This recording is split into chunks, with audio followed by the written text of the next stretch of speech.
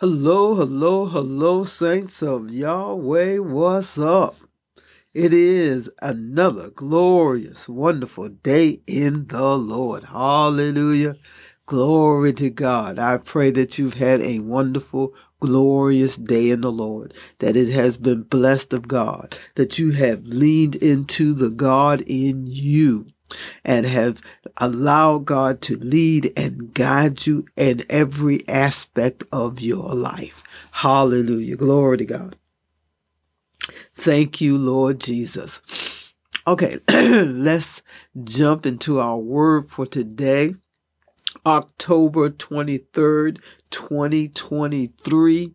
We thank God for today. Happy Monday. I hope you all have had a great Monday and that you have been blessed and been able to be a blessing to all who you were able to speak to and contact today. Amen. Praise God. All right. Let's get into our word for today, which comes from Luke chapter 5, verses 1 through 11. The New Living Translation. The New Living Translation. And, excuse me, and it reads, "One day as Jesus was preaching on the shore of the Sea of Galilee, great crowds pressed in on him to listen to the word of God. He noticed two empty boats at the water's edge, for the fishermen had left them and were washing their nets. Stepping into one of the boats, Jesus asked Simon, its owner, to push it out into the water. So he sat in the boat and taught the crowds from there. When he had finished speaking, he said to Simon, 'Now go out where it is deeper and let down your nets to catch some fish.' 'Master,' Simon replied, 'we worked hard all last night and didn't catch a thing. But if you say so, I will let the nets down again.' And this time their nets were so full of fish they began to tear. A shout for help brought their partners in the other boat, and soon both boats were filled with fish and on the verge of sinking. When Simon Peter realized what had happened, he fell to his knees before Jesus and said, 'Oh Lord, please leave me. I'm such a sinful man.' For he was awestruck by the number of fish that they had caught, as were the others with him. His partners, James and John, and the sons of Zebedee, were also amazed. Jesus replied to Simon, 'Don't be afraid. From now on, you will be fishing for people.' And as soon as they landed, they left everything and followed Jesus." May God add a rich blessing to his word. All right. We've heard this particular passage of scripture before, and those of you who've, had spent any time in church has heard this. And so we want to just look at it and glean from it. First of all, we want to glean the fact that we want to be obedient to Jesus, to the Christ. And hear what he says. And taking the time to listen to what Jesus say each day as we wake up and start our day, we want to take the time to hear what God is saying to us and how God is moving us. It says that Jesus stepped into the boats and said to them to push out so he could continue to teach the crowds. It said it was crowds that came to listen to the word of God. Are you going somewhere to listen to the word of God? Are you taking the time to hear the word of God that is so prevalent over the airways? And that's, over the internet. Are you using your, as Pastor Chris would say, your text machine to hear God's word being preached, to listen to scriptures being expounded upon, to hear someone just tell, looking at scriptures, to see them and see them in new light? Are we taking that time to hear the word of God? Are we sitting at the shore listening to Jesus? And if we are, then when Jesus speaks to us and tells us something more to do, are we obedient to the word? Are we obedient to the voice of the Lord speaking to us and telling us to go out into the deep, to go out further and to cast our nets so that we can catch more fish, even though we know how to fish, even though we've been fishing all our lives? It's the only thing that we know to do.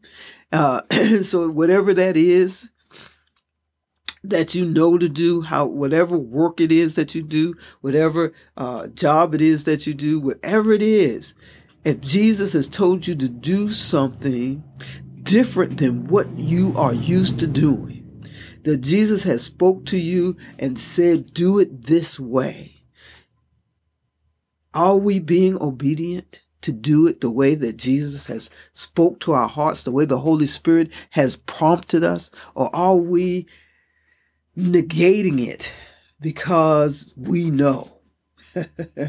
Because we know I've been doing this all my life. I know what I'm doing. But as Peter said, as Simon at this time said, because you saying it, I'm going to do it. Not that he thought that anything else was going to happen. He didn't believe really in his heart that this boat sinking load of fish was going to come. But he said, because you said it, I'm going to do it. And so he throws his nets out, and a boat sinking load of fish began to come in. That he had to call his partners in this business that they were in to come with their boat, and they filled both boats up to that they were almost sinking. I don't think we can imagine how much fish this was and how many fish these were, that these boats were being filled to this capacity, that they were sinking in the water. Are we missing out on the abundance that God has for us because we're not listening to God? Because we know what it is. We know where it is. We understand what we're doing. Are we missing out because we're not listening to God? Because we're not taking the time to hear what God is saying to us? We need to take that time to listen, to hear what God is saying, to listen, to hear what God is directing us in, to show us the way to go and how to do it. We don't know everything. We don't, and compared to God, we don't know squat. So we must listen to the voice of God that is speaking to us to get us into the abundance that God has called us to. But then when we come into that abundance, we still have to listen to God and not become overtaken by the abundance. But see, because that's what this last part is talking about, that they were not overtaken by this abundance that came in, that went to their families and supplied their families and supplied the business with an overabundance. They weren't taken by that. They were taken by the word of God and began to follow God. The last verse in this says, and they left everything and followed Jesus. Because do you think that they really understood what he meant when he said, don't be afraid. From now on, you'll be fishers of people, or fishers of men, and fishers of women, and fishers of children? Do you think they really understood what he was saying? Come on now, they hadn't understood anything to this point. And do you really think? But they were marveling at his word, at the fact that he told them to do something that was totally against what they knew how to do. Totally opposite of how they knew how to do it. And that this boat sinking load of fish came in that was so unnerving to them and was so amazing to them that they said, we got to hear more. We got to hear more of what this guy is saying, what he's talking about. Simon had come to the realization, this guy must be the Messiah. I got to hear more. So even when we come into that abundance, that we can't allow the abundance to cloud our eyes and to cloud our ears and to move away from God. No, that's the time to move further into God, to find out more about what God would have us do and how God would have us to do it. Then they said they left everything and moved into God. They were not overtaken by the wealth that they had just made. Excuse me. If you read up and listen and understand, most of us here in the West, here in the United States, in the Western world, and in the Western world, we don't understand the Eastern dynamic of the rabbi and the disciples, and what that meant and how that dynamics was. And so even though it said that they left everything, do you think that because they left the wealth that they were poor? No. Don't you think that their families was giving money into the ministry of Jesus because their sons were there? That Jesus had provided this abundance, this boat sinking load of fish, more fish than they had probably ever gotten in the time that they had had this business. And it was over and abundantly enough to feed them and to give them more and to give their families more. And don't you think that their families then begin to give into that ministry? Nowhere did it ever say that they were starving. Nowhere did it ever say that they were wearing ragged clothes and that their shoes were wearing out, and that they didn't have decent shoes. When Jesus went to the cross, he had one of the most expensive garments on him that kings wore, that it didn't have a seam in it. Come on. Let's get real. Let's look at this realistically. Jesus was not poor. His ministry was not poor. And it was well financed.